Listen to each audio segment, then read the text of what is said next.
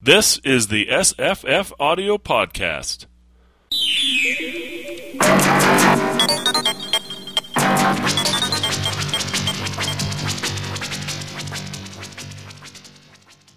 Hi, I'm Jesse. Hi, I'm Paul. Hello, I'm Marissa.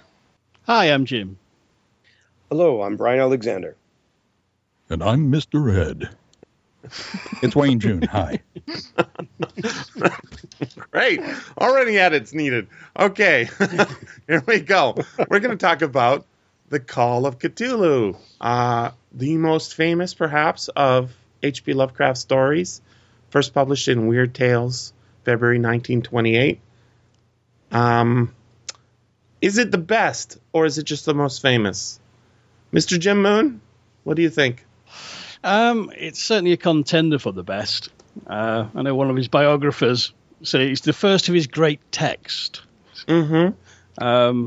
Michel Houellebecq, I think. That's right, yes. Mm. I mean, it's probably the most influential, I think, because this is the one that it's got all the things people associate with Lovecraft actually in this one. Whereas a lot of Lovecraft stories, people are going, hang on, where's the deep ones? Where's Cthulhu? Where's the Necronomicon? Well, here, you've got it all in spades. Mm-hmm. You even have Dream, which, is sort of his other big thing, right? Mm-hmm. Mm. And you have Madness. And, of course, you got to have Insanity. I thought I hadn't read this story before, but I actually had. I think that's probably a sign of me thinking it's not his best. But I kind of see why it is so iconic. But I notice that there's a lot of action in it, but there's almost none of it is done none of it is done on screen. It's all off screen. It's indirect. Like, yeah, if you see the adaptations, right, they have to frame it with a guy reading newspaper clippings and flipping through journals and then if you look at the game itself, the game called The Call of Cthulhu, which I've never played, but I've heard a lot about. I've read it. I've gamed and GM'd it. Mm-hmm. Me too. And Jim, have you done it as well, Jim? Yes, I have. Okay, a large shelf of Call of Cthulhu books. I had a feeling.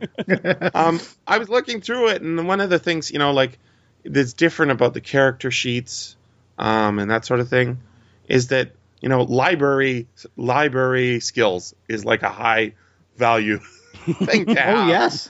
Oh, yeah. Instead of swordsmanship or horseback riding, right? Right. Well, and it really works. So this is I was thinking I've read this. I can't think how many times, and I was struck by your point, Jesse, that this is really a story about research. Yeah. It reminded me of there's a recent American movie called Spotlight, which is entirely about people doing research and in libraries and archives and interviewing people, and that's all this is. It's a kind of it's almost an anthology of stories. Mm-hmm. And the action is a guy traveling around looking for pieces of them. Yeah, or it's nested stories, right? So at the center is that action, adventure, pirate sort of kill them all sort of battle on that ship. And then, they continue on to the mysterious destination. And then behind that is his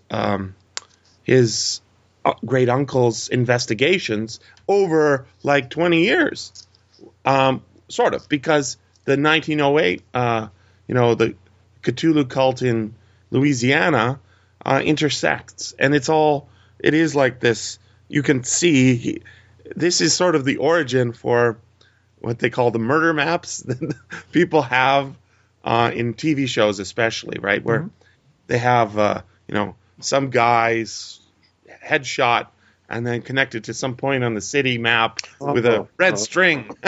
Yeah, except the people it's not like clues of who was involved. It's like clues of someone is researching this, who was researching this, who was researching this, and putting together all their clues.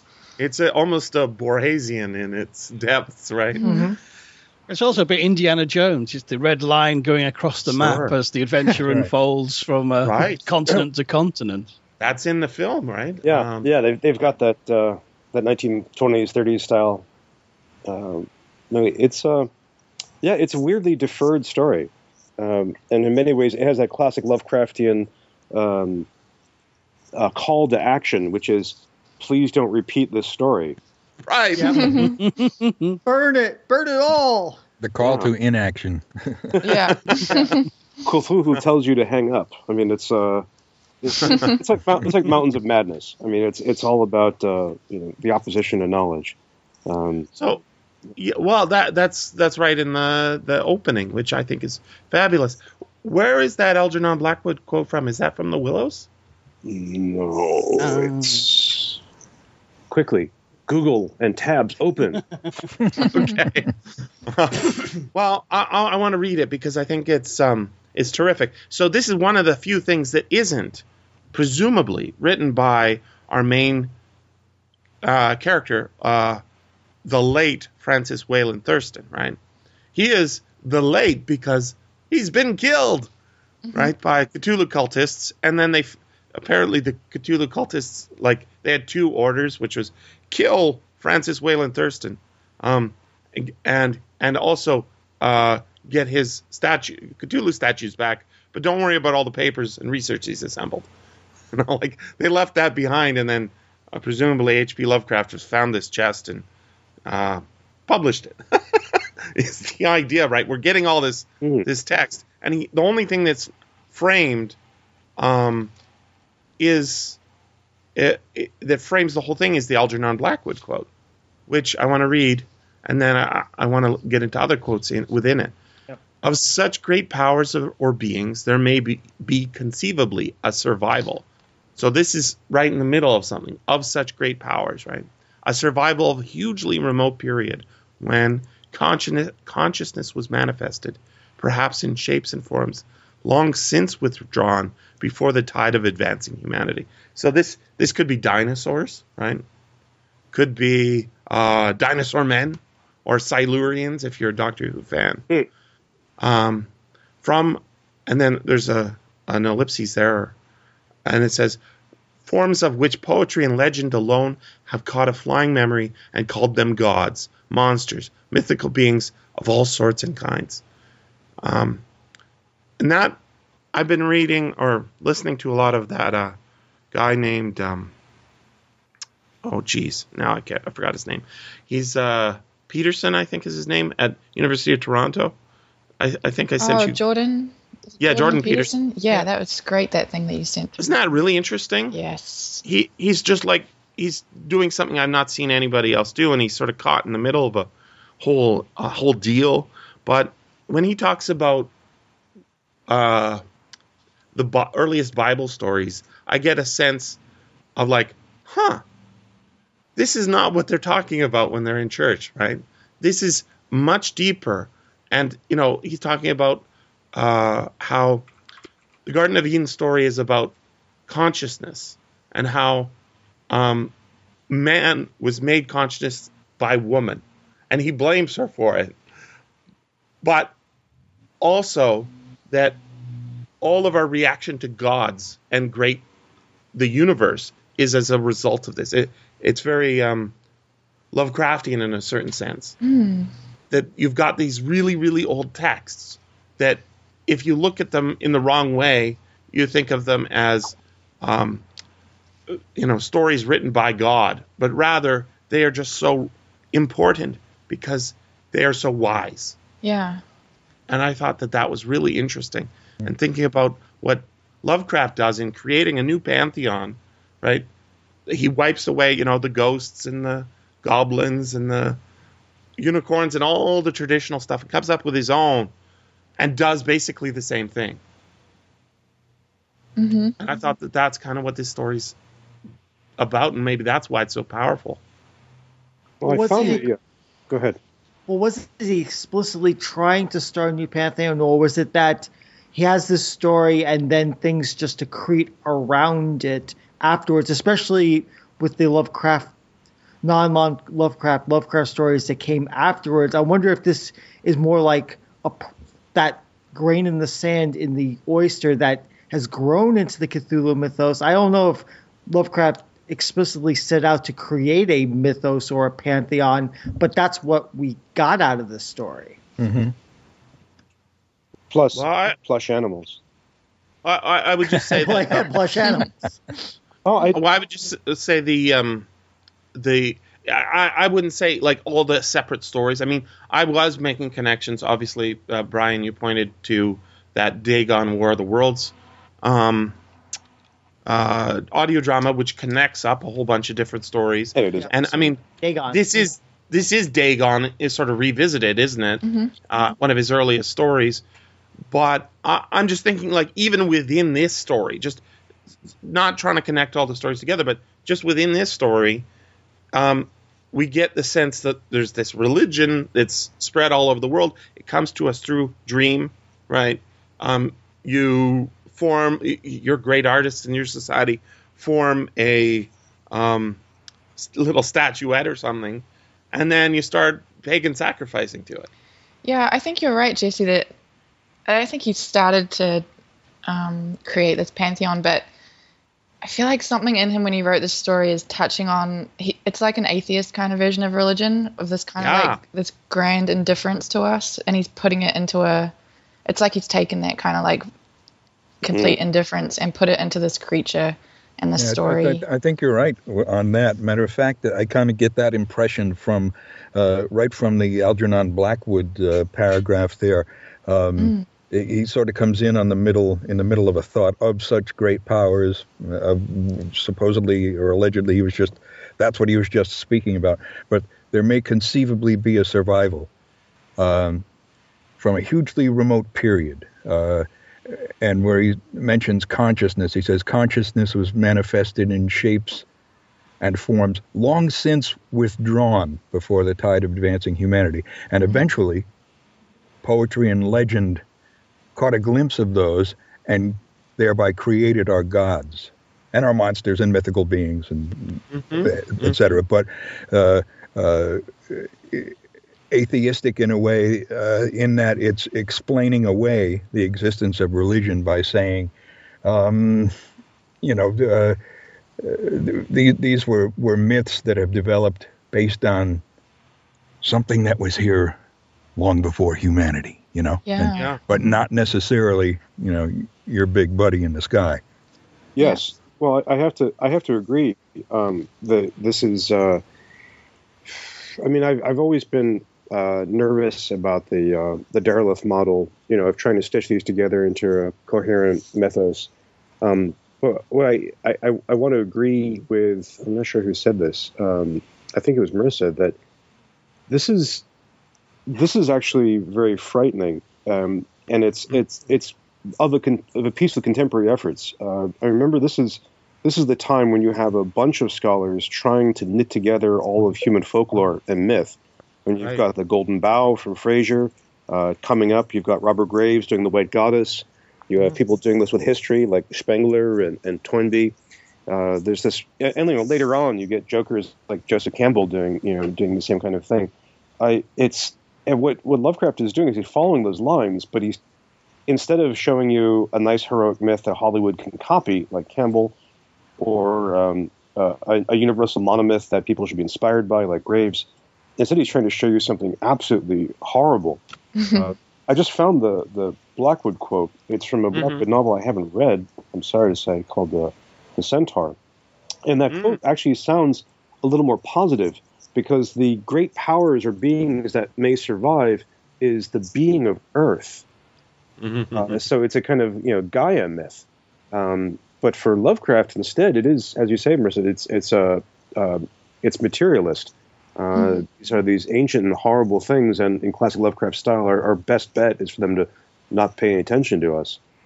And then it follows all the patterns of the Mythfinders. We see this in Eskimo legend. We see this in voodoo. So you got that mix of Caribbean, African, and Southeast American culture. You've got it appearing in the South Pacific, and then we cross over into horror and surrealism, where it's appearing in dreams, and the dreams are vivid and real and change people. I think it's Lovecraft writing about the scary potential of such a myth rather than trying to create his own myth. Mm-hmm. And how that myth can infect the world. It reminds me, you mentioned earlier, Jesse, about Borges. It reminds me of the Borges story, Talan Uklar Orbis Terratus, where you have a book that basically starts to infect the world and rewrite the world to the strange strictures inside of it. And this myth that Lovecraft presents is a myth that, I mean, it's inevitable. Lovecraft says eventually Cthulhu is, yes, Cthulhu got rammed by the ship, but eventually Cthulhu and the Great Old Ones will return. It is a nihilistic inevitability. You can only at best stave it off. You can't ever stop it. And that's a very unflinching and very cold look at the cosmos. And I think that's why, and for many people and in the modern age, Cthulhu's edges have been sanded off, and we get plushy Cthulhu because Cthulhu, as depicted here, who wants that? Well, in facing our fears, we become less afraid, right? And or we go mad. Yeah, well, Or go mad. I guess, yeah. Well, that's the deal offered by Cthulhu is you degenerate and worship him or go mad. They're your choices. But the degeneration actually sounds pretty good this time. I was surprised. There's rereading this again for the nth time. There's Castro's story, and I was struck by it. It really sounded like something from a fantasy novel or a New Weird story when he's talking about the benefits, the wonderful things you can expect under your Lord Cthulhu. And he talks about this world of savage enjoyment and chaos. Right. That sounds awesome. Just a great time for all. A wonderful time of depravity. And it was almost like a Robert E. Howard moment. Do you guys know the part I'm talking about? Yeah. Mm-hmm. Yeah, that was, and for me, that linked up with the finale because with a lot of Lovecraft, the best, most heroic thing you can do is either go insane or die or run away, or maybe chant a spell and get something done. But instead, at the end, we have this unbelievably ballsy thing of this one, Norwegian sailor, not even the captain, driving his ship right into Cthulhu's guts. My God, yeah. I can't think of a more macho act anywhere in Lovecraft. It's pretty good. It shows up well in the film, which everybody get a chance to see. Oh yeah, yes. That was great. That's the first time I've been exposed to that particular project, and man, I thought they did a great job. It is pretty darn good, isn't it? Yeah. I liked it. We get to do a lot of lip reading, so we know exactly what they're saying, and it never shows up in the title cards. Yeah. But I think the visualization, especially with that sort of, East German expressionism sort of. Oh, maybe it's not East German. It's just German expressionism. East German expressionism is a whole different thing. The German expressionism sort of sets and the way it's done is just brilliant. I mean, it's the best silent film I've seen of that kind, and it's modern. It's a pretty darn good interpretation of Lovecraft's work, of being faithful to it. It's obvious that it was, done on a microscopic budget, and that kind of just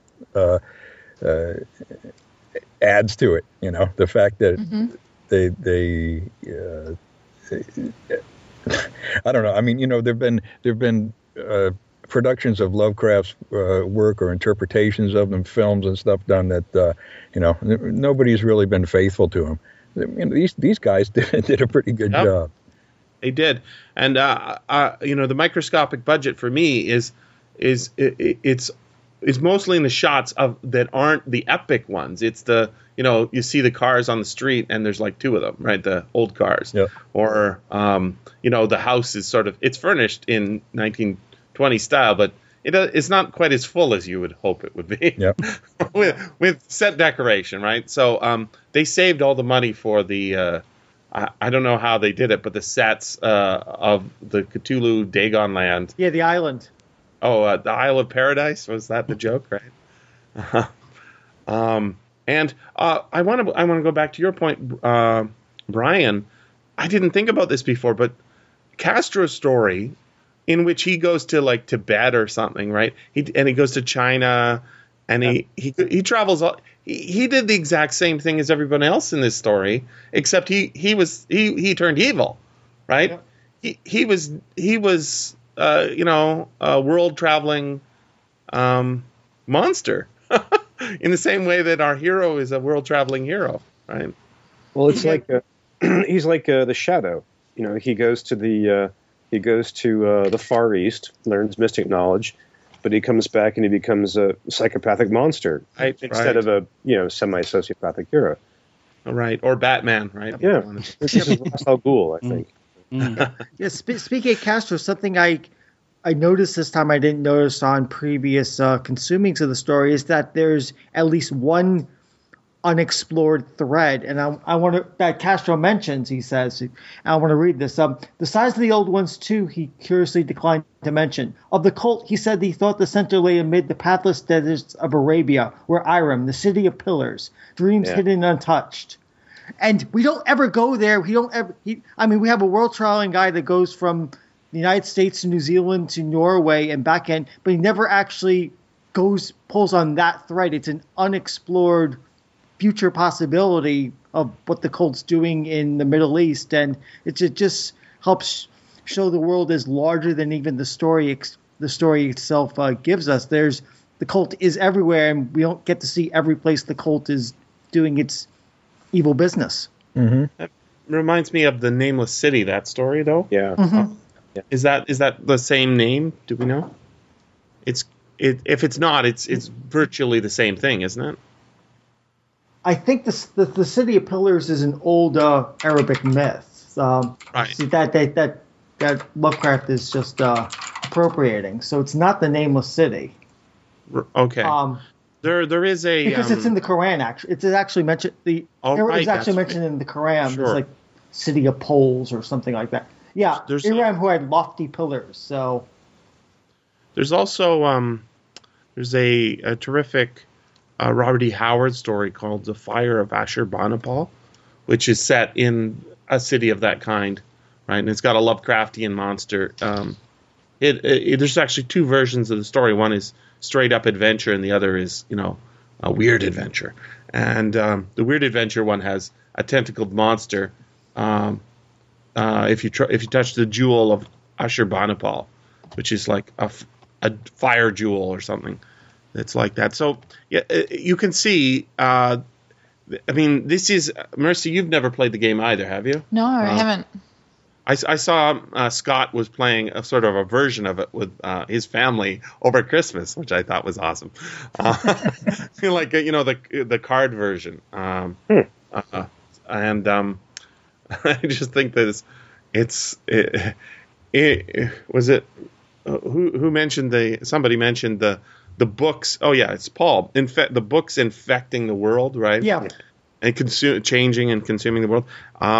The Communist Manifesto, I guess, is a book like that, or the books of Darwin and I was going to say Asimov, but that's not the right guy. Isaac Newton, just slightly different guy. Yeah, Principia Mathematica, right?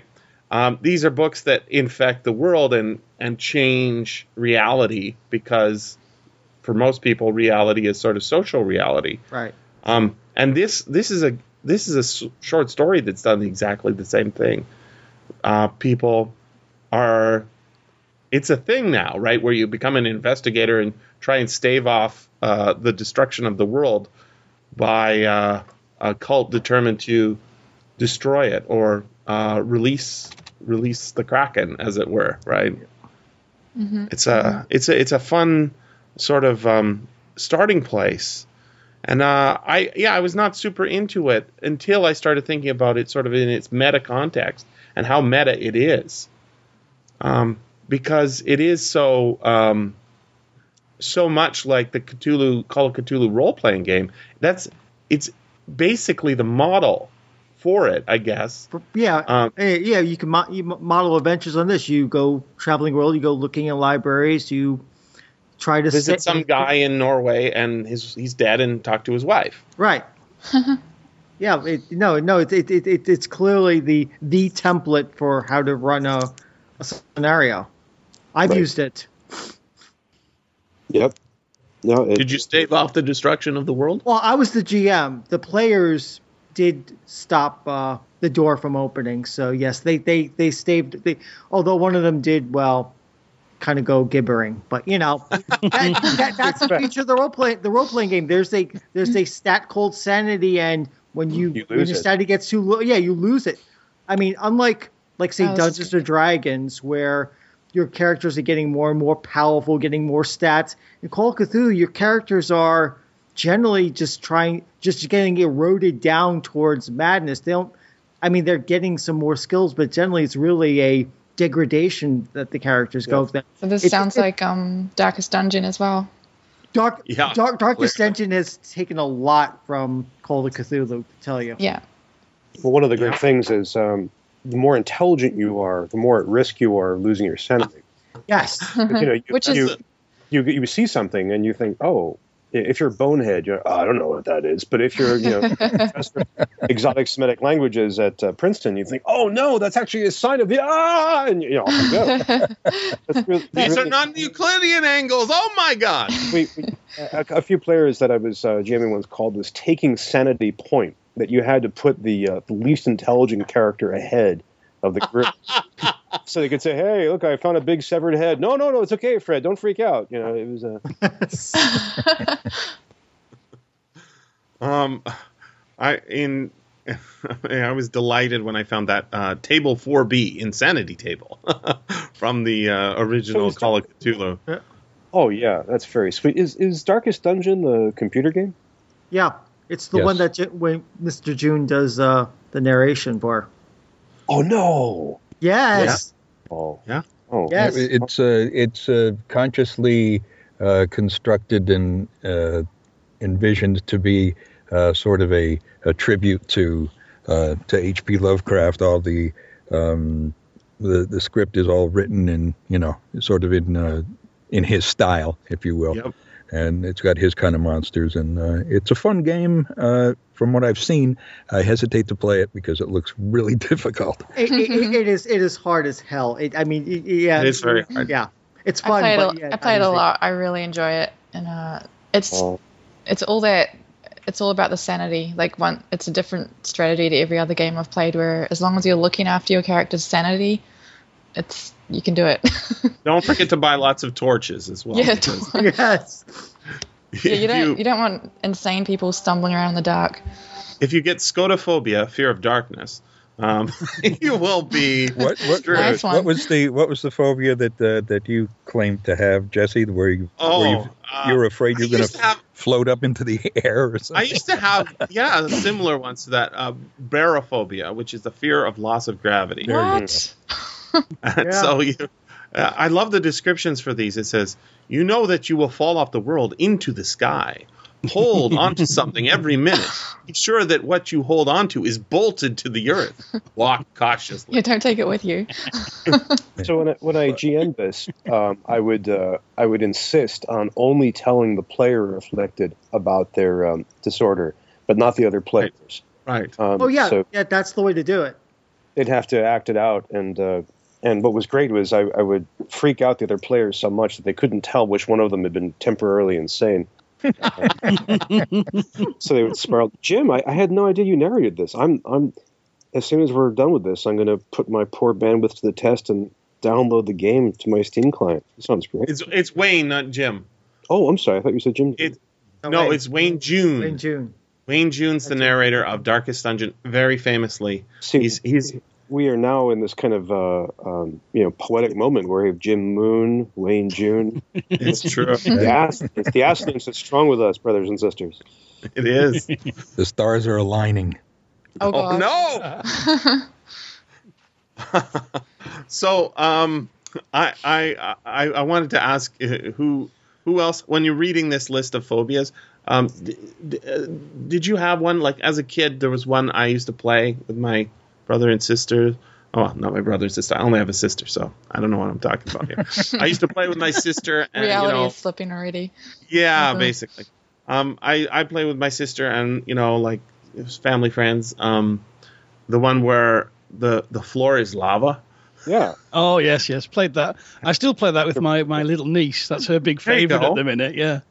So you can only walk on the couch, or you throw a pillow down, and you can float on that for a while. Or you sacrifice a sibling, you throw them down, and you walk. Oh, I never thought of that. Brilliant. Yes. Brilliant. Yeah, that's admirable. See, so you're on the couch and you need a snack. So you say, we need to get to the kitchen, right? And then you throw some pillows down, and it's a sort of cooperative game. It's kind of the opposite of a phobia, I guess, but it there's something about the play of children that I think continues into role-playing games. It's like, it's crazy if you, like, LARPing seems like one step beyond for me, right? It's like running around a hotel pretending that you're a vampire or whatever, and it's just too much. But I sitting around a table playing a role-playing game because you have a dice and stuff, it's more legit. But as kids, you don't need any of that.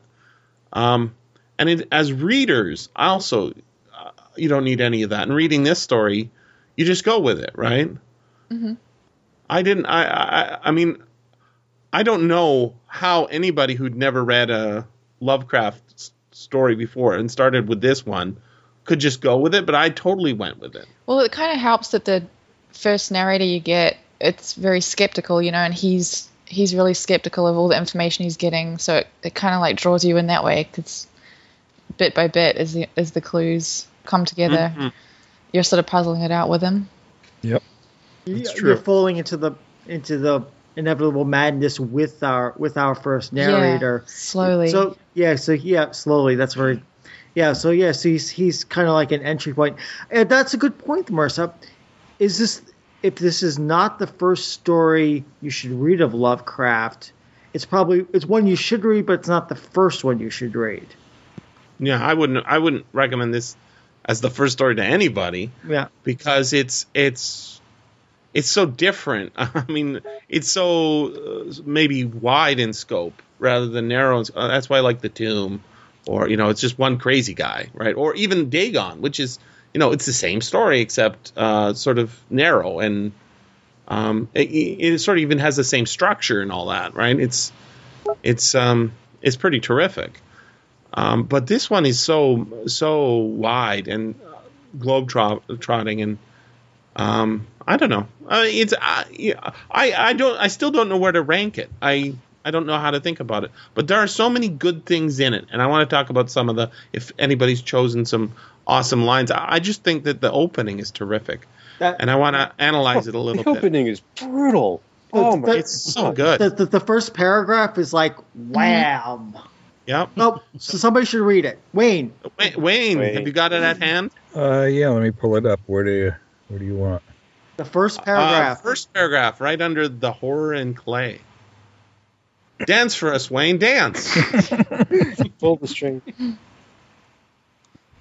The most merciful thing in the world, I think, is the inability of the human mind to correlate all its contents.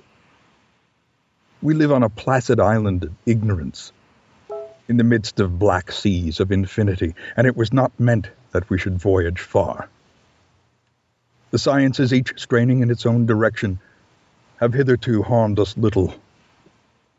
But someday the piecing together of dissociated knowledge will open up such terrifying vistas of reality, and of our frightful position therein, that we shall either go mad from the revelation or flee from the deadly light into the peace and safety of a new dark age. Ooh. Okay. So, first of all, that was beautiful. Thank you. So Yes. Thank you very much. But then also, I love the brutal cynicism of that last line: "The peace and safety of a new dark age." Yeah. There's that real darkness of Lovecraft. Yeah, he just totally resonates with me.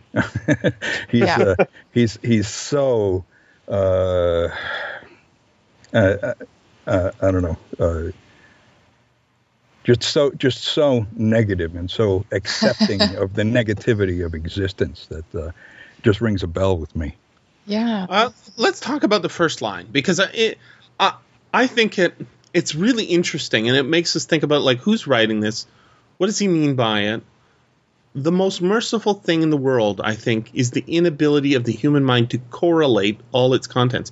So the very first thing I think of when I think of that sentence is what they call cognitive dissonance, right? Where you have some ideas in your head that are in conflict with each other, but you perhaps don't notice. So if I had what you're saying right now, if I were being as hypocritical as you right now, I would have cognitive dissonance, right? Or whatever. I don't know. Yeah, and he like sort of says that that's actually a merciful thing, rather than dissonance, which is uncomfortable, right? Because you can't put these ideas together comfortably. Rather than the dissonance, it's merciful because, as Brian was saying before, you know, if you're a dimwit, you probably won't see the train of Cthulhu coming down the track at you. Yeah. You know what I mean? But the train of that's the thing. Like, if I didn't do it, and I was thinking about doing it, but I also was afraid of the results. Maybe I didn't. That's why I didn't do it. I was thinking about if we did a word cloud for this story, what things would come up, and death is clearly one of them, right? So one of the things that Jordan Peterson, psychology prof at the U of T, is always talking about is because we have consciousness, we have fear of death. That's the only we're the only animal that we know has fear of death, and we either dance away from it or dance towards it. And really, it's sort of on all our minds as long as we have minds. And that's pretty scary. The most merciful thing in the world, I think, is the inability of the human mind to correlate all its contents. That guy died. I'm a guy. Therefore, right? Yeah. Don't think about it's sort of right there, isn't it? Yeah. Well, there's that thing of we all know we're going to die, but as you get older, you always have that thing of kind of, oh, I'm getting grey hair. How did that happen? Yep. you know full well how it happened, but because you don't correlate the contents of your own mind, you spare yourself just looking down that particularly dark, inevitable gun barrel. Yeah, I do that sometimes. I look in the mirror and I'm like, oh God, I look tired today. And then I'm like, oh no, I actually just look old. I'm just the opposite. I go by a mirror and I'm like, ho! Looking great. Hot, man. Damn. Getting younger. Or you don't think, wow, I'm still vertical. Well, I'm not a lot of times, so. Well, there you go. I think I think the first sentence is a killer, and that first paragraph is, in many ways, one of Lovecraft's hardest ones. It reminds me of, you can see his Trivets to Poe in this. It's like the beginning of Cask of Amontillado, right? Which sets up this abstract principle rather than getting to the story, and it's hard. It also, he has a weird genre position because he's writing science fiction and fantasy and horror at the same time. And this opening paragraph is almost hard science. Oh, yeah. I mean, he's talking about cognitive structures right away, which is a terrible way to hook a reader. I mean, it sounds great, though. Oh, so they don't know what it means, but they're like, damn, this sounds good. Yeah. And so it's, if we want to think about skepticism, which we were talking about a few minutes ago, this really helps set that up. It also just reminds me of one of my favorite passages in all of 18th century poetry. In Alexander Pope's Essay on Man, he has this great stanza where he talks about how awesome it is that humans are limited, that we really aren't that great. He says, say what the use were finer optics given to inspect a might, not comprehend the heaven, or touch, if tremblingly alive all o'er, to smart and agonize at every pore, or quick effluvia darting through the brain, humans would die of a rose in aromatic pain. It's a fantastic poem. Actually, Coyle sampled this in a really great song back in the late 80s. But it's that, I guess, we have Wayne, this is that sense of a darkness about humanity, a very pessimistic view that, and here Pope's trying to flip it. Oh, it's a good thing. And Lovecraft's doing the same thing. If we were any smarter, we'd be doomed. Again, this is a really bizarre way to attract a reader from the first paragraph. Dear reader, you're a moron. Be happy. I mean, ignorance is bliss. Yeah. Well, I hate to bring him up again, but every time I get into a discussion about this kind of stuff, I have to bring up Thomas Ligotti. He's for those not familiar, he's a horror writer, but he also wrote a pretty darn serious philosophical treatise. It's the human race. Yes. Have you read that or read anything? I'm a serious Ligotti cultist.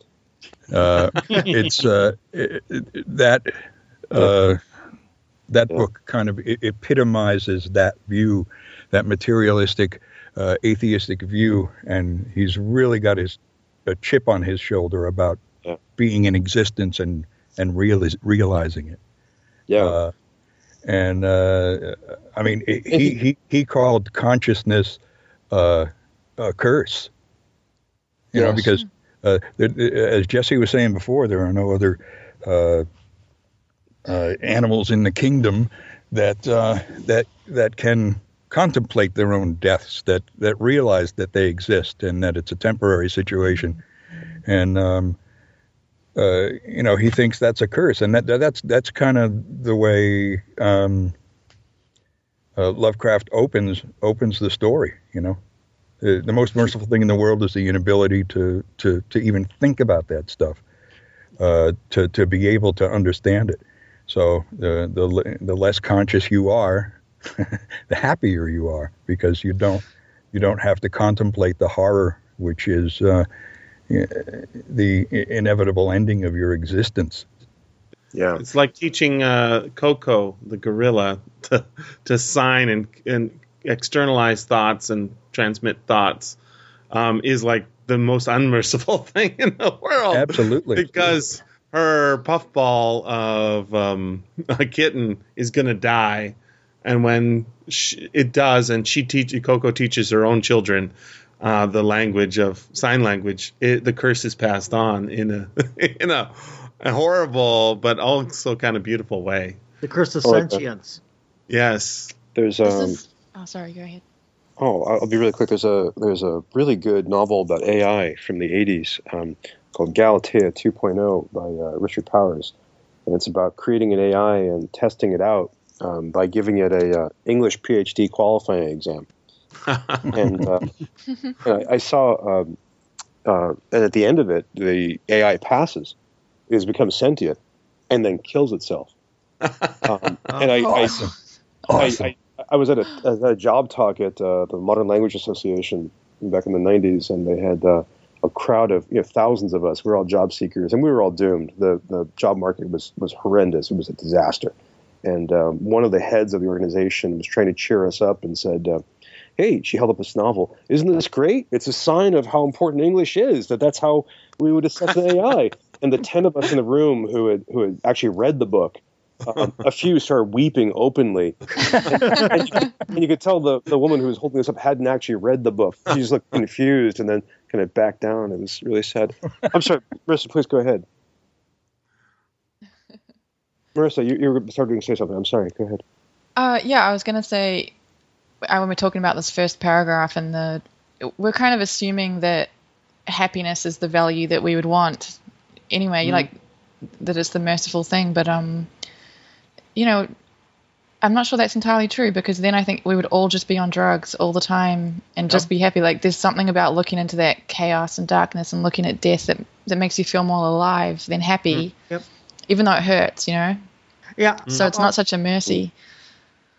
Yeah. Well, this first paragraph reminds me of something actually rather biblical. It is a biblical quote. He who increases his understanding increases his sum of suffering. Yeah. Which is a price to pay.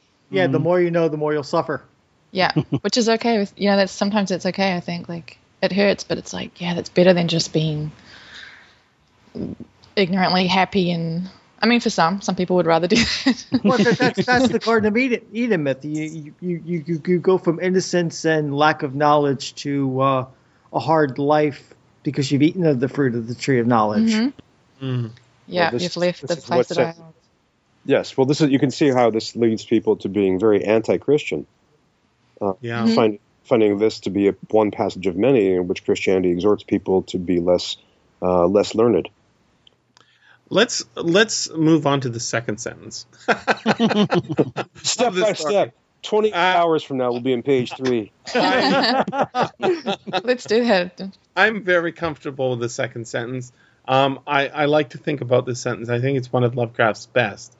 We live on a placid island of ignorance in the midst of black seas of infinity. And it was not meant that we should voyage far. Is this not him saying, God damn it, Einstein's right. Nobody can go faster than light. We're stuck on this fucking planet. And we see that the universe is fucking huge. And it has amazing numbers of stars, ergo, amazing number of planets, ergo, amazing number of other realities, other beings, and we're all separated and never going to be able to see each other. Isn't that what this is saying? In some way. That's a great translation. Yeah. And then that to actually try would be a bad thing if we break that ignorance, because the cure might be worse than the disease, as it were. Yeah. Yeah. Well, that's what all the aliens movies tell us, right? Well, yeah. Colonizing those other planets. Yeah. Not so good for your guts. No, but I'm thinking of Charles Stross's Laundry Files novels, which have a Lovecraftian universe, and people start. I mean, mathematicians and people accidentally insert contacting other universes always goes badly. And it's an inevitability that Earth's going to get consumed by Case Nightmare Green at some point. Well, they worry about that. Sorry, I was just going to say they worry about that with the SETI stuff, right? Where people are trying to send out signals into the universe, and they're like, if there were actually aliens or anyone out there, like, we probably don't want to know about them. They probably don't want to know about us. Like, yep. It's probably safer just like pour a beer, sit on your porch, and watch the sunset. Yeah. You're absolutely right. It just reminds me. I just read this Chinese science fiction novel that got a lot of attention, The Three Body Problem. Oh yes. And it's about transmissions with an alien world. It's so dark because we get a scientist who detects the first message, and the first message is, "Don't talk to us. We're haters and awful." And the scientist who gets it is a victim of the Chinese Cultural Revolution and incredibly depressed. So she sends a note saying, "Nah, come get us. It's better off if you conquer us." And so she kicks off a religion of scientists, and their goal is to invite. It sounds very much like a Lovecraftian thing. They're there to invite the aliens because we suck, and the aliens would hopefully make us better, preferably by killing a lot of us. God, it's a dark vision. Yeah, oh, man. Sounds great. You got to read this one. It's really making it sound pretty good. Oh yeah, it's a rich book. I was surprised. But this also goes problem. Is that the name of it? The Three Body Problem. It's the first of a trilogy, appropriately. But it stands alone by itself. It's a satisfying novel. I did a quick review of it in Goodreads. It got the Hugo during one of the bad Hugo years, but it really deserved it. It's really interesting. But I hate to keep beating the 18th century drum, but it's one of my things. What you're saying recalls Voltaire or Samuel Johnson, who each of them wrote a novel, the conclusion of which was, "Stay home, cultivate your garden, you're better off." Mm-hmm. And it's kind of like a Lovecraft slacker idea almost. I think this is pretty fruitful. Pretty fruitful first sentence, pretty fruitful second sentence. I think the third sentence, which is the conclusion for the paragraph that we're so happy with, is kind of the way I see myself in relationship to science. It's like science is awesome, right? Science is awesome. We're just beginning to bring it all together and get all the stuff working out, and all the sciences are pushing off in their directions. But then he has sort of a negative spin on it. The sciences, each straining in its own direction, have hitherto harmed us little. In fact, they've helped us, kind of. But someday, piecing together of dissociated knowledge will open up such terrifying vistas of reality, and our frightful position therein, that we shall either go mad from the revelation, or flee from the deadly light, into the peace and safety of a new dark age. The first part of this is like, hey, guess what? We're affecting the climate of the Earth. Hey, guess what? We're killing off all the animals and all the plants. Hey, guess what? We're all going to die, not just individually, but as a species. And we can't voyage far. Right? Oh, man, that's scary. Yeah. And so a lot of people say, stick your head in the sand, right? Burn, baby, burn. Drill, baby, drill. Yeah. It's not only that. Like, you see it with the internet. Like, I remember thinking, like, how exciting Wikipedia and the internet was. Like, people are going to be so smart. The world, like, everyone's going to learn stuff and be brilliant and calm and talk to each other. And then you give people all this information and all this science, and we've literally just gone freaking mad. Like, all the websites, like, you give people a little bit of science and a little bit of knowledge, and the stuff they write, it's just crazy. Mm-hmm. So we are, I think, going back into that new dark age. I don't know. I don't know what it means. But I do. I think that the next paragraph, and the fact that he brings it up a bunch of times, the Theosophists, right? This was a thing. Yep. It's gone now, but it was a thing. Who can tell us about the Theosophists and what was their problem? I bet you Brian knows about that. Madame Blavatsky. Yeah, Madame Blavatsky. Yeah. Okay, that was a good guess, and you're right. And you can go to New York City, where there is still a Theosophical bookstore, and I thought a Theosophical store, tea house. They were this, to be cruel, they were this hoax religion, made up with lots of stuff. But Madame Blavatsky was the lead, although there's some interesting guys. They did a lot of fun stuff. One thing they came up with, they thought they were going to create the next world messiah. So the short story is they went to India, picked out this family, and said, "Your child is going to be the next world messiah. You're welcome." And they basically bought this kid, raised him up to be the world messiah. And at his coming out party at age 18 or so, he said, "Yeah, I think that's kind of bananas. I'm just going to spend my life writing poetry and trying to understand stuff." But there's all kinds of great stuff about them. But they did have this huge cosmology of multiple planes, multiple worlds. They kept shifting depending on who Blavatsky was talking to or she was writing. And you would move among these depending on how you worked. And of course, if you sent money, you'd do even better. But they were really pretty elaborate and hugely influential on 20th century New Age stuff. They really seeped out. They're, just for fun, they're contemporaries with the Golden Dawn of Aleister Crowley. Oh boy, Hermeticism. Yeah, they couldn't stand each other. But it's so for him, for Lovecraft to cite these guys makes sense. That's really contemporary. What's weird is, just for me, it shifts the tone of the story. Because the first one is at this strong scientific level, and then the second takes us into, well, for lack of a better word, new religious movements. Yeah. And the first paragraph is hard science fiction. Very hard. I mean, you've noticed, not to be too pedantic, but that third sentence, by identifying the different branches of sciences, that was historically pretty recent. I mean, if you go back a century to Frankenstein, all the sciences are pretty mashed up into one giant puddle of natural philosophy, which is why you don't have Victor saying, chemistry or biology, or he talks about electricity and stuff.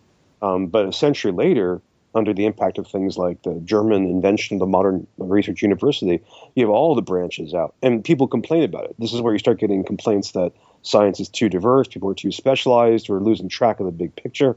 C.P. Snow's great speech about the two cultures of sciences and the humanities comes out at this time, saying that we've split apart too far, and it's a real problem. So all of that is bound up in that first paragraph. Then we go to the second paragraph, and now we're back in fantasy and religion. We have theosophists, and then we have the single glimpse of forbidden aeons, which chills me when I think of it and maddens me when I dream of it. Now we've really shifted gears, really subtly but very powerfully. That word "dream" shows up 52 times in the story. Wow. Variations of it. It is fundamental to what's going on. Is driving the plot. And Mr. Jimoon, I want you to maybe expound upon it, because I found it utterly fascinating. There's some sort of fun little trick going on that I think Lovecraft's winking to us about Cthulhu himself, dead and dreaming, right? He's come to us from the stars. He's lying dead at the bottom of the ocean. He can't move until the stars are right. And Lovecraft is doing something like a little wink, I think, at us with this. There's a line in there somewhere about how the passages in the Necronom have double meaning, right? It's bad enough, the first meeting, right? Just reading at a superficial level drives you insane. But wait, there's more. There's a whole, subtextual level just to drive things even worse. Man, that was shocking. I hadn't thought about that. I'll read this line here. It was not allied to the European witch cult and was virtually unknown beyond its members. No book had ever really hinted of it, though the deathless Chinaman said that there were double meanings in the Necronomicon of the mad Arab Abdul al-Hazred, which the initiated might read as they chose. I'm thinking that's us reading this story as we choose, especially the much-discussed couplet. Of course, we're now going to discuss it. Yep. That is not dead which can eternal lie, and with strange eons even death may die. Maybe the most famous quote of Lovecraft's ever. Yep. Mm-hmm. This is like one of the centers of this story and of his mythos. Yeah, it's almost right in the center of the story. Mr. Jimoon, what are your thoughts here?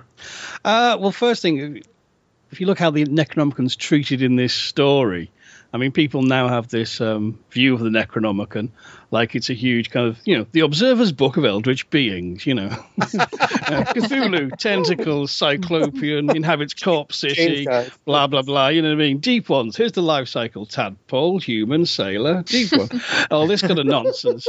Whereas what Lovecraft is referring to is actually a book that is actually far more like actual real medieval grimoires. We now know that a lot of medieval grimoires weren't actually about magic. They're actually books on stenography and ciphers, and all this mystical language is actually that's you have to crack the code to learn about the codes. Right.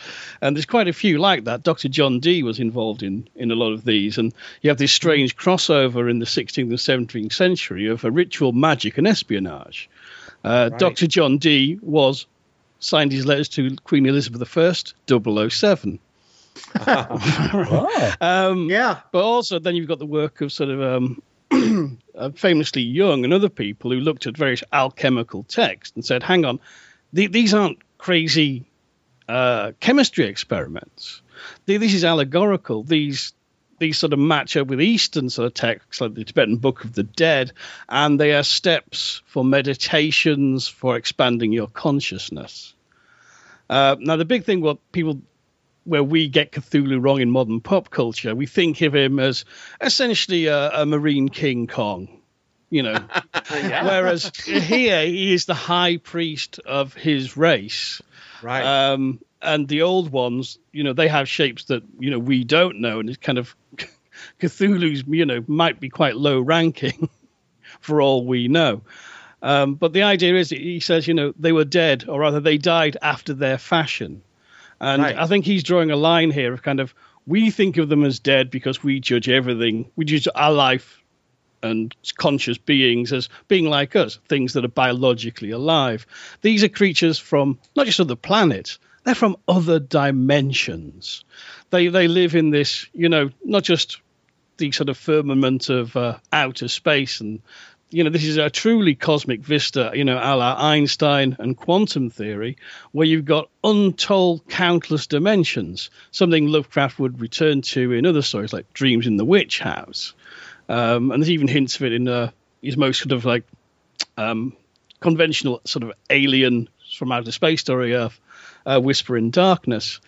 And so here you kind of the idea of dead but dreaming is kind of, they're just physically dead currently because of the state of our physical universe. However, our physical universe ain't the only game in town. In fact, it's a very small game. And when the big cosmic wheel, turns round and the stars are right, different dimensions will align, and these guys will gain their physicality again, but they're still conscious now, although maybe impossibly distant, maybe completely incomprehensible except for the most deranged and fanatical. But, dead doesn't apply to these fellows. Physical reality is just a bauble. It is a joke in the terms of the cosmos. These are creatures that are of the cosmos and are infinite and eternal. Boy, I'm really glad I asked you that question. Fantastic. Yeah. Really great. There is so much connection with. I mean, I know you guys tweet I tweet my dreams. Mostly they don't make sense. They're fun. This explains a lot more about you, Jesse. Yeah. Oh, I really like dreams, and I think it's fun to think about. Lovecraft is so obsessed by his dreams. I was reading a poem the other day, and I'm like, oh, duh, this is a dream that he wrote down. It was called Recapture.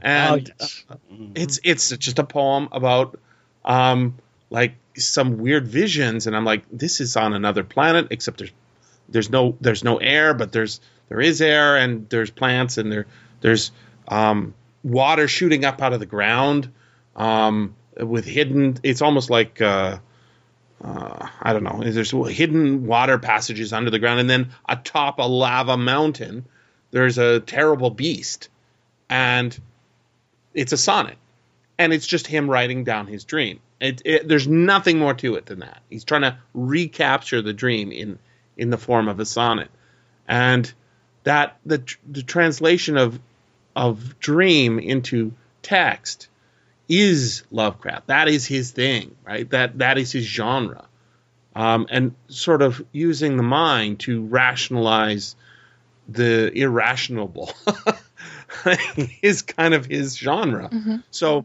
when you have a story here in which great artists and poets are the ones who are best attuned to the transmissions of Cthulhu, there's something going right back to deleting the old pantheon of gods. This is the muses inspiring, right? But evil muses inspired by reality about science and what that means. When you go to sleep having read, one of these great works of science that says, we're just biological creatures with no souls that are fucking and eating and then gonna die, and then you go to sleep and you think on that, you don't have good dreams. You have scary dreams, and they're being transmitted all over the world by these books that people are reading. There's something very deep in this story for exactly that reason, that the dreams around the world don't show up in newspapers, right? But in Lovecraft's world, they do. True. Well, they do have ripples in, in the real world that, this is what, our narrator correlates, is that the time when the dream signal is strong, you have, outbreaks of violence, suicide, madness. Right. I think it's very interesting. Oh, sorry, go on. Yeah, and even the the physical Earth has earthquakes and reacts to the eruption of these dreams. So it says that the Earth itself is dreaming. Well, so I came across a line, I can't remember what it was recently, where it said kind of humans are so stupid. You think this finite, impermanent universe is the real one, not the cosmic infinity of the of the quantum world, which is timeless and spaceless. Which one's more real, your transient one or that eternal one?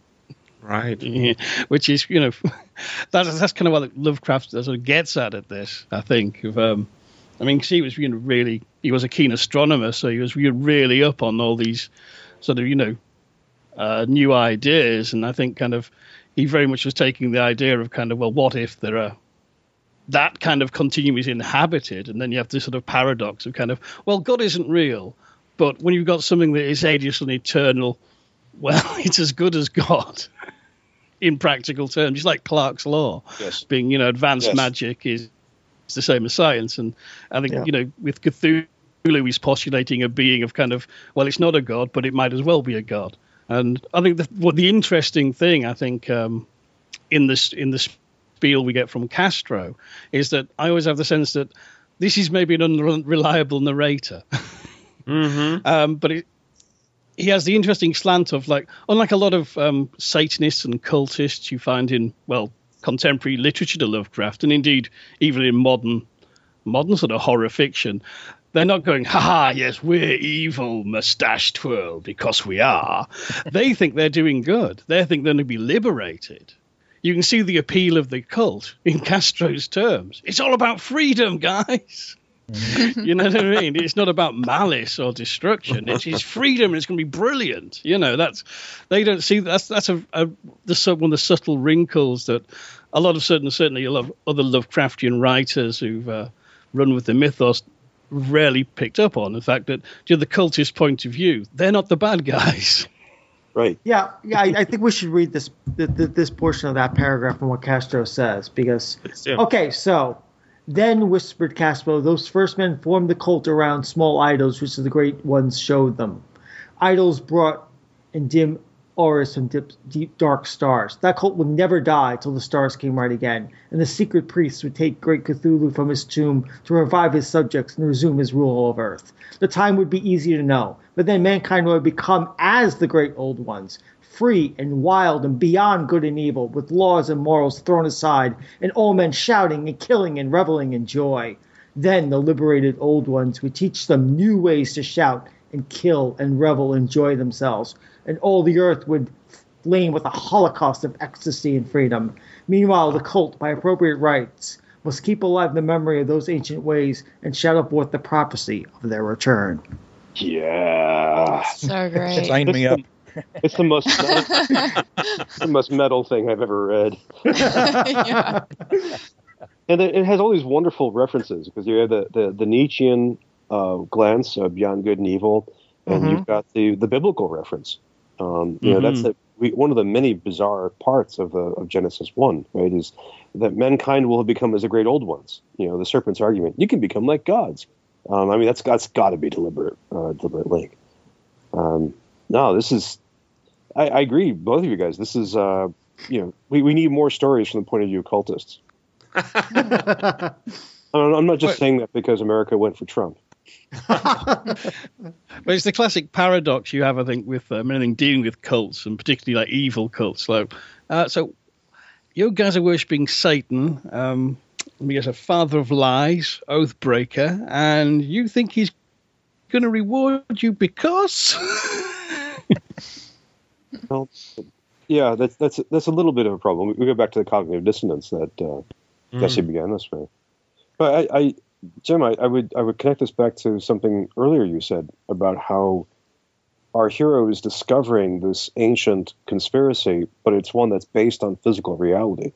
That we have these entombed old ones who are still alive, still thinking, still dreaming. I mean, for me, this links to. You know, we're coming to the great end of the big period of Western exploration of the world.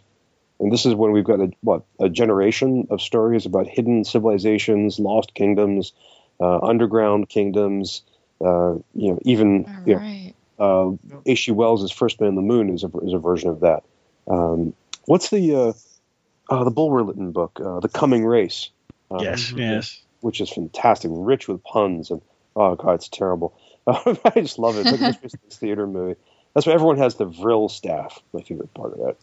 But the virility staff, you mean? It's the Vril staff. That's right. It's a rod which you hold and out of which you shoot power. I'm not making this up. Oh wow! Yeah, and Here, hold my staff for a second. Only men get to carry it. Oh yeah, it's great. But you get, it's called the Coming Race. That title, which puns about 3 different ways. Oh dear God! Oh yeah, but this is a version of it where it's just a little bit more science fiction-y, where it's undersea, which remains in the 1920s really unexplored. And it also has all these physically or geographically or politically marginal locations. Greenland, the swamps of southern Louisiana. New Zealand. Don't forget New Zealand. Oh, New Zealand. My God, how much further away can you get? And he emphasizes this a few times. There's even the anthropology of LaGrasse is talking to backwoods people, which is a classic Lovecraft theme where he just loves picking the brains and voicing rural folks. It's we don't hold with cops normally. Hey, but these things get so bad that we just had to do something. That Lovecraft never went there, but that is really an accurate description of Louisiana. To this day. Okay. Well, they had their one of their governors got cashiered in the 90s for after 3 trials, including 2 trials of jury tampering. The college where I taught in Louisiana actually paid that guy to give a talk on, kidding you not, ethics in government. Oh, wow. Yeah. There was a story about Henry Kissinger speaking to the Peace Prize Trust or something. Yeah. Irony the world's going upside down. Yeah, irony is dead at that point. It's true. But this is that materialism and that we get of what if we actually have all of these real things? What if we do have these hidden races, these hidden cults, and they're not dreams? They're actually impacting the real world. I don't know if Wayne, if this goes as far as the materialism that you and I find in Legati, but it's definitely a non-idealist, non-fantasy approach, but a real material one. Absolutely. Matter of fact, one thing that this has made me think of is you have these cultists in the stories. They're making gods of these beings that they have discovered the existence of, but in no way are these beings like considering themselves as gods and demanding worship. It's like they couldn't give a damn about humanity. So that's additionally a sort of a materialist slant, sort of snuck in there in the back door. Yes. Yes. It starts out almost like a murder mystery. It's like someone has died in a slightly odd way with this kind of like jostling by sailors. Jostled by a nautical negro. By a nautical negro, yeah. That image is amazing. Yeah. And then the book nautical ends. Negroes matter. Yeah. Oh, no. And then right to the end of the book, it's not like H.P. Lovecraft's thing where it's indescribable and we can't see it. It's like we do really see Cthulhu like coming out of this door, and we even plunge through him in a boat. Like everything in the story is so physical and material. Yeah, it's good. It's a good catch. There's another connection that I want Paul and Marissa to back me up on that I think is awesome. But before we go there, I want to read this half a sentence. It's just so awesome. I love Lovecraft's sentences. Okay, so I'm going to read the whole sentence, but the best part's near the end. Johansen, thank God, did not know quite all, even though he saw the city and the thing, capital T. Yeah. But I shall never sleep calmly again when I think of the horrors that lurk ceaselessly behind in time and space, and of those unhallowed blasphemies from elder stars which dream beneath the sea, known and favored by a nightmare cult ready and eager to loose them upon the world whenever another earthquake shall heave their monstrous stone city again to the sun and air. Woo! Wow. Yeah. Ooh, hot stuff, right? The whole ending is amazing with all these lines. Amazing. So you picked out the thing, right? It wasn't. That's not it. Oh, I was reading that. I was like, Jesse's going to love this. No, it is the thing, and I have a thing for things, but no, that's not it. It's actually just a few lines down later, and I want Marissa and Paul to back me up on this, because when I read this, it should bring something to mind. Okay. And weedy cyclopean masonry, which can be nothing less than the tangible substance of the Earth's supreme terror, the nightmare corpse city of Relier, that was built in measureless eons beyond the history of vast loathsome shape. Does this remind you of anything? Corpse city underneath the sea? Oh, yes, from Dick. Everything Dick, right? Mm-hmm. Every once in a while, Dick does this thing where he talks about the tomb world. Right, yeah. Right, yes. Right. It's like his version of going dark, right? Of becoming Lovecraft for a moment. And he gets really melancholic. And there's a great scene in Galactic Pot Healer where, I mean, that whole book is kind of actually this short story, right?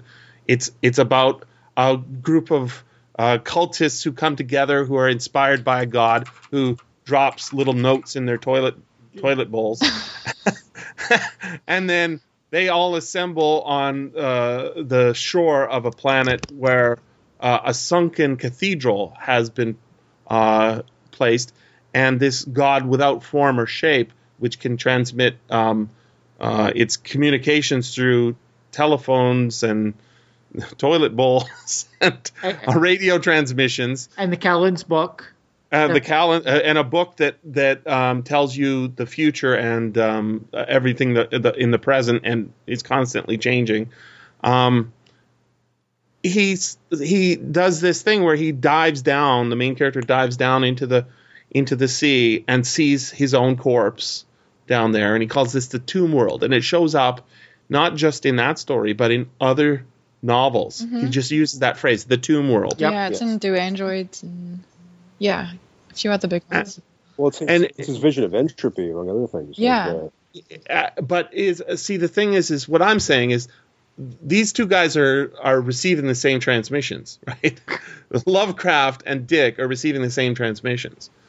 And I'm not sure that they were reading the same, the reading, I don't think, Lovecraft's definitely not reading Dick, but I don't think Dick was reading a lot of Lovecraft.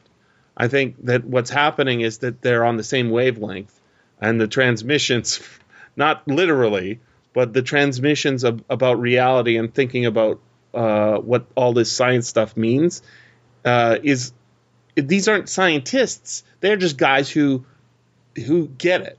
And then they do this sort of like, what the fuck does that mean for me? Yeah. But I think and that's then they go dark. Yeah, I think that's why these stories are so popular. Like everyone who loves Lovecraft and Dick, like it's like this kind of dark interest in reality, and they just speak to that. Yeah, what's lying underneath? I mean, the Glimung is not Cthulhu, and yet in a way it is. It's a elder being that the protagonists of Galactic Pot Healer have a connection to. Yeah, as you say, almost like a cult, as you said, Jesse. That's a nice way of putting it. That we didn't. I don't think we explicitly said we on never that. talked about that before. But yeah, the cult of the Glimung. Well, what's so interesting about Glimung is I guess if you're looking at Cthulhu from the cultist point of view, he's not so bad. But the thing about Glimung is he is in this existential dread just as we are. Yeah, he's fighting his negative self. He's fighting his negative self, and when the main character dives down into the ocean and he sees his own corpse, and it tries to communicate to him, and all it can think about is, he says, I have a little box I put myself in so the fish don't eat me, right? And that box is a coffin. I mean, when you come out of the sea and you think about that, that's not going to make you feel so good. Kind of makes you feel bad. But in struggle of raising this sunken cathedral, right? This this project that needs to be done, there is some sort of remuneration or some sort of solace.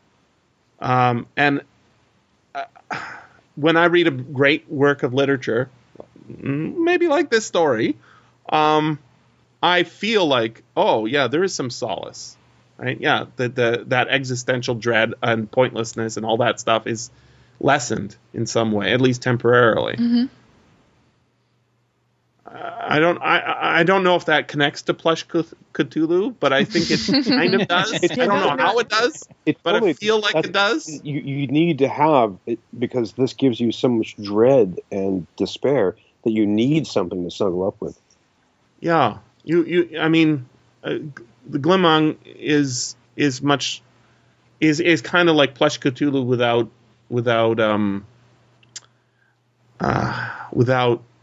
ever having been the evil, terrible monster. He's more senile. Yeah, he's more benign that way. Yeah, it's also about experiencing this kind of dread in the safety of your own home. They take you to this super dark place, but right. You are safe. You're fine. You can experience all this horrific stuff that you might not be ready to think about at other times. It's all articulated. You're with the writer, and then you can have a cup of coffee, and everything is cool. You can escape the tomb world. Yeah. That's why. For a brief moment, yes. Yeah. If you read me the Weird Tales, you could flip on to Elliot O'Donnell's Ghost Table, which got the Weird Tales cover for the issue this was published in.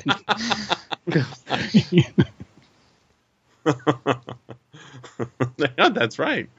You take. I always picture people reading Weird Tales on the bus on the way home from work.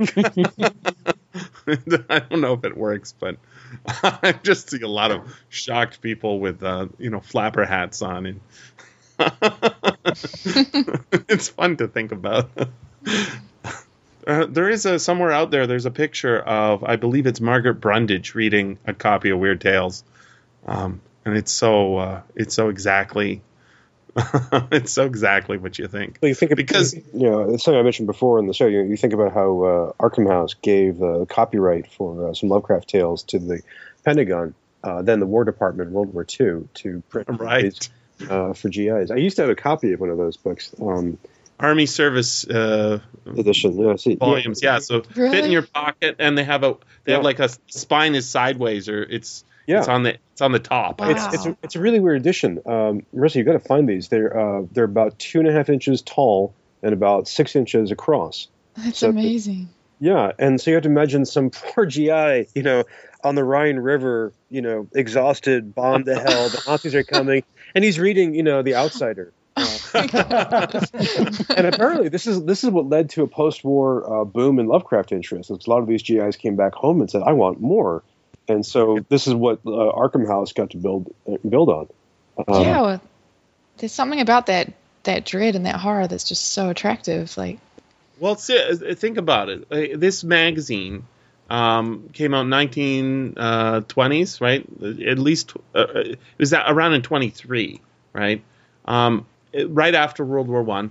In actually Germany, there's a volume, a magazine almost identical to Weird Tales in a lot of respects, called The Orchid Garden. It came out in 1919, and it's full of all these dark, sort of scully, weird imagery and darkness.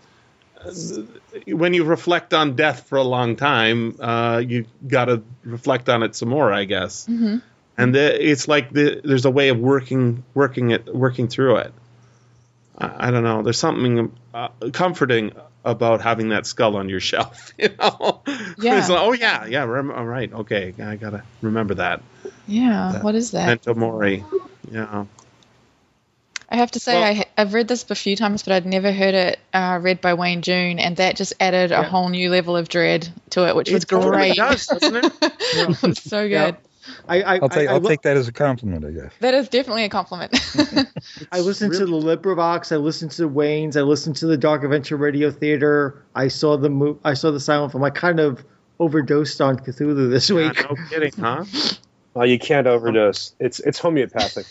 I went looking through my photos to try to find something with cyclopean blocks on it. I did find something. I tweeted. It's like, yeah, this arch in State Park looks kind of Lovecraftian.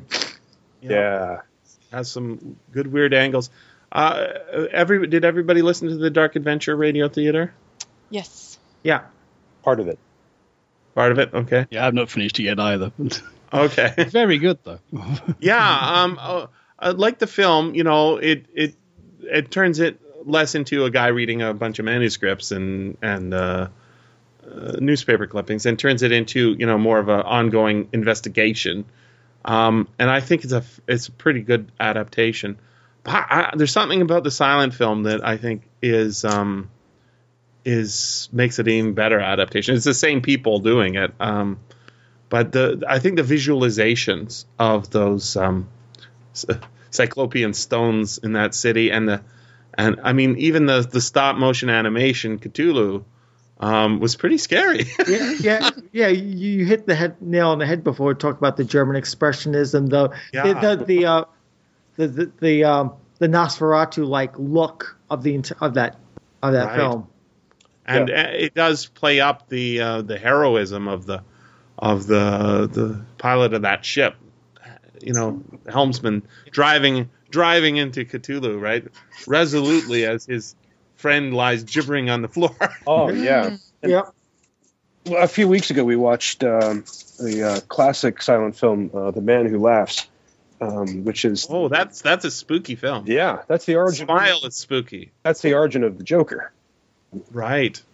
And it's explain it for everybody. If it's a 19th century novel, and it's about a guy who has his face mutilated so that he's perpetually grinning, no matter what happens. So he ends up growing up to become an actor on a traveling show, and he's famous as being a comedian, and so and he can never stop smiling. Conrad Veidt actually played this guy who was famous for being Dr. Caligari, and it's incredible. If you just Google it, the combination of what he did with his face and some appliances. There's different accounts of this, but apparently, what's his name? The Joker, Bob Kane saw this and like, that's creepy, because there are scenes where the guy is weeping, terrified. Can't stop. And he's got the biggest smile you've ever seen. Oh, wow. And it's a fun movie. It's a melodrama. There's a romance plot, which is pretty sweet. But the very beginning, the first 10 minutes, is where it's really an gothic horror, where you get this group of gypsies who make their living by mutilating kids so that they can turn into better beggars. That's right. It's harsh. I mean, it's all uphill from there. It gets nicer from there. But I was so. I mean, thinking about what you can do with silent film and horror. Obviously, you guys mentioned the Nosferatu, and looking at the makeup in the film, I was thinking of Caligari. It's very nice. And then my daughter, who is extremely skeptical of everything. She's basically Wednesday Addams. She's a teenager, though, right? No, she's old, man. She's 21. Oh, wow. Yeah, Still. I know. But she noted that the first time someone says Cthulhu, it's one of the first times where you don't get a voice card. Yeah, it's great, right? It's unmentionable. Yeah. Yeah, I noticed that in the Dark Adventure Radio Theater radio play, where they keep people from saying it. Don't bother pronouncing it. Or they stop people, say don't say it. It's like, oh wow, like Voldemort. Yeah, like Voldemort, exactly. That's right. In fact, Castro says that to one of the characters. He says, "Don't say it." It's like even he's kind of like, no. You don't want to say that. You don't know what you're doing. There's something fun there. Names have power. Indeed. They always do. That's the only thing that Adam and Eve do in Genesis that's of any use, is they name the animals. Other than that, they're slackers. They're good Lovecraft characters in the beginning. They don't want to do anything. I keep bringing it back to Jordan Peterson because I was listening to a lot of his podcasts and stuff. If you haven't checked that out yet, Brian, you got to do that. It's really amazing. What's the name of the podcast? So he's got his own. He started one, I think, because he was on Joe Rogan's podcast. And I've never heard Joe Rogan. I think he's really cool. He's like I was thinking. I made a list of like League of Extraordinary Gentlemen of today. There's the guy, the Tesla guy, right? Not Tesla himself, but what's his name?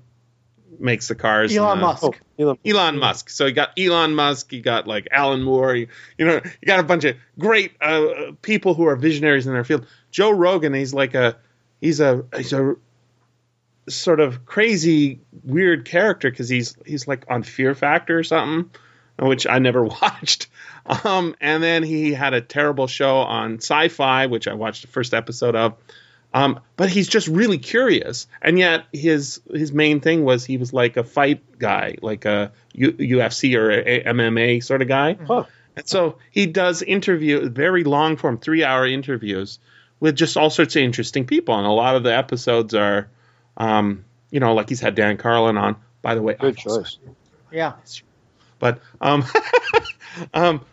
he had Dan Carlin on. He's had Sam Harris and a whole bunch of really sort of thoughtful, intellectual people. But he also has fighters on. But then he had this guy named Jordan Peterson on, and Jordan Peterson, he does this amazing thing. Joe Rogan becomes silent for almost 3 hours. Yeah, that was crazy. I've never heard that. Isn't that from him weird? before. Like, if you listen to Joe Rogan, normally he's like he's talking about Bigfoot. He's a motor mouth, right? Which is great, but you hear the same stories. This one, he becomes almost completely silent. I felt that too when I was listening to it. I was just like, what am I hearing? This is kind of like mind-blowing perspectives. Yeah, if you don't normally listen to him, you won't notice that. But he doesn't require a lot of work to bring out anything out of Jordan Peterson. Mm-hmm. But Jordan Peterson, in that show, he talks about a lot of interesting things that just are modern, and he nails things in ways that I hadn't been able to figure out for myself before. Exactly. And then in his podcast, he starts talking about the Bible, the first 3 books of the Bible, and like his interpretation of it is like, wow, that's really amazing. And that's what kind of I lost my original point. But you got to check it out, Brian. If you haven't heard that yet, everybody, you should check it out because he's doing some amazing work, and I'm not sure. Like, I'm still thinking he's kind of conservative, but then I think, well, that's stupid. Why do I even care about whether he's conservative or not? Because the left-right thing is it's a mistake. They're both ideologies, right? Correct. And that's it's just refreshing. So I don't know how I was going to connect it up other than to say he does talk about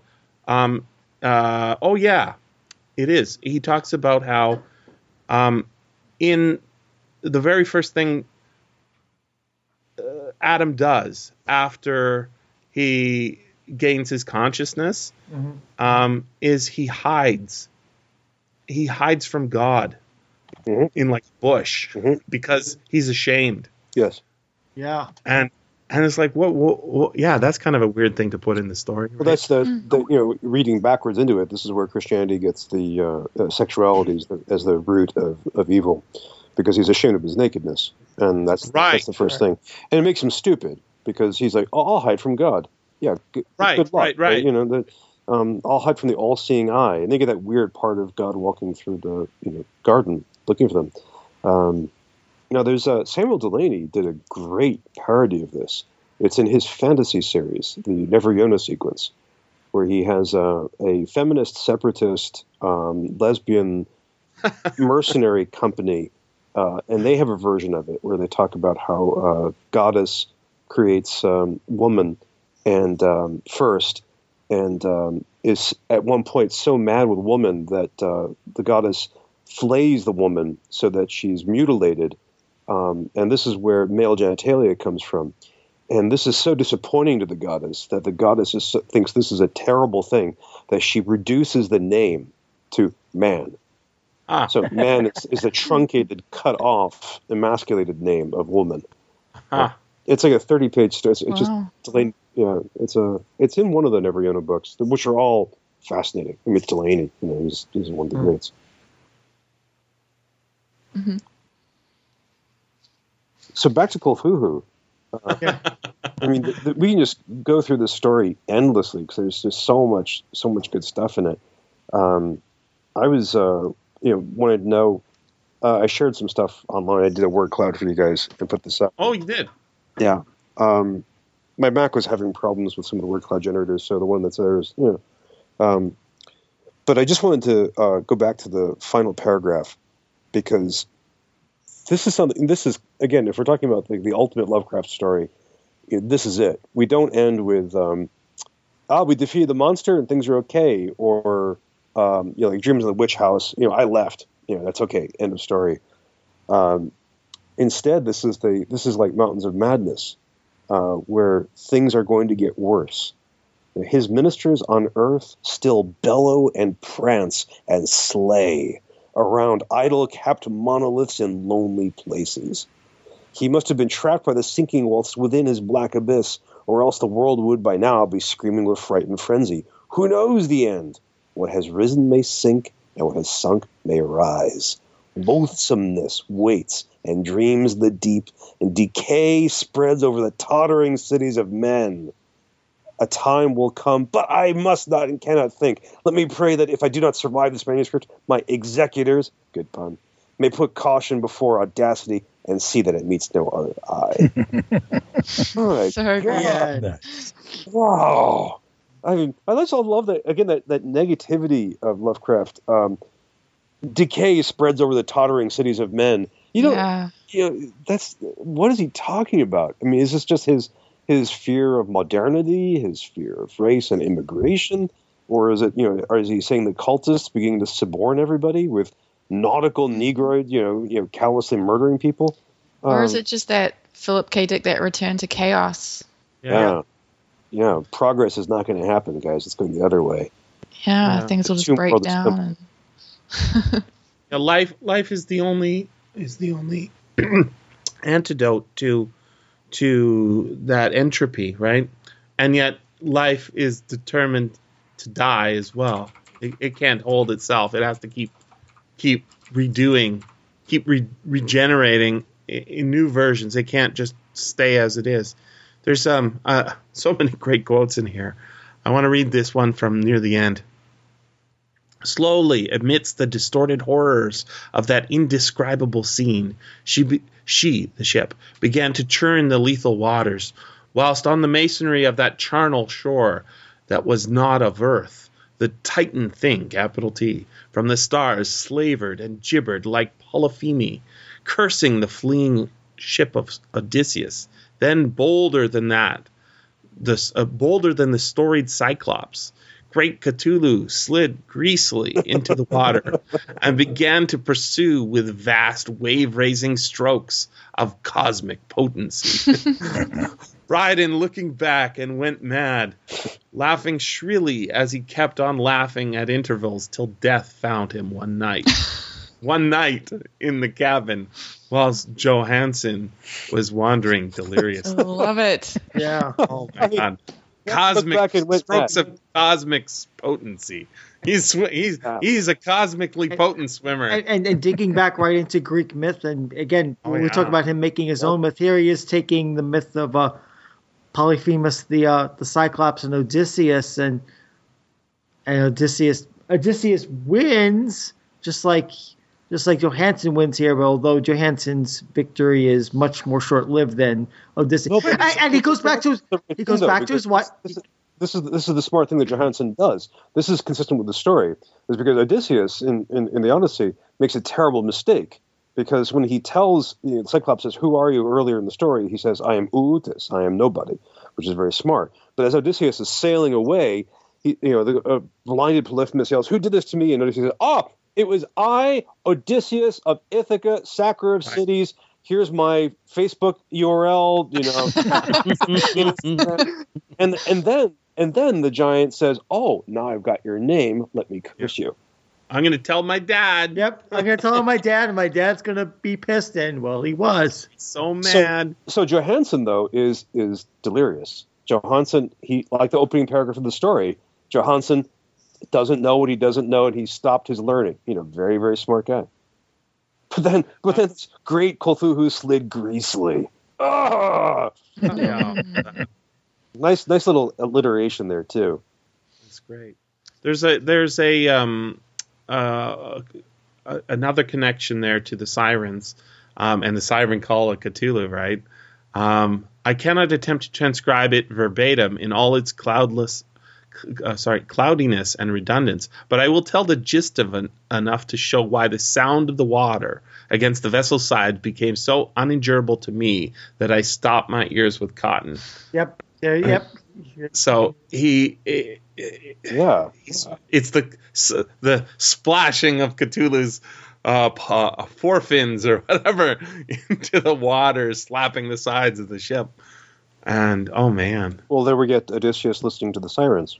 Exactly, and then he can endure it and not go insane, and not become one of the gibbering cultists who. Well, this is fascinating. I mean, this is really this anti-progress narrative. I mean, Marissa, you really nailed this. This is the sense of the best we can hope for is not to progress. So Johansson has to our narrator has to stop his ears because it's better not to know. So as we go into the 20th century, our best bet is to hide from it. Wow. We're right back to your pessimism, Wayne. That's where I live. I love how happy you sound when you say that too. Oh, okay. Anybody else got any nice choice quotes from this before we wrap up? This wouldn't be considered a quote, but I took the latitude and longitude from the story, and I put it into Google Maps. Yeah. And they didn't have a street view, unfortunately. But, it would make you go mad. They did have a satellite shot of it, and that's all I got. I tweeted this morning. I tweeted the address on my phone, and there was no way to get there by bus, so I was asking for a carpool. Carpool. So we all can go mad together again. That's right. So did it tell you how long it would take you to get from whatever remote part of Canada you're in to? I'm on the coast, so it shouldn't take that long. But Marissa's a little closer, so maybe I'll drive down there and we can take a sailing boat together. Yeah, that sounds good. Meet up on the West Coast.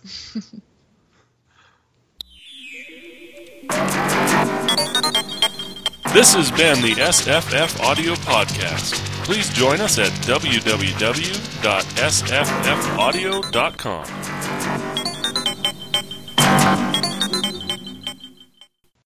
Who's never met before on this podcast? I don't think I've met Jim Moon or Brian. Really? Have we met? I can't remember. I don't think so. You're new to me, Marissa. Yeah. Okay. And I need to know. I'm stalking you guys now on Twitter. Marissa, can I ask you a question? Yes, you may. In your editorial role, who among living authors is closest to this vision of Lovecraft? Oof. Would you say McCartney or China Mavie or?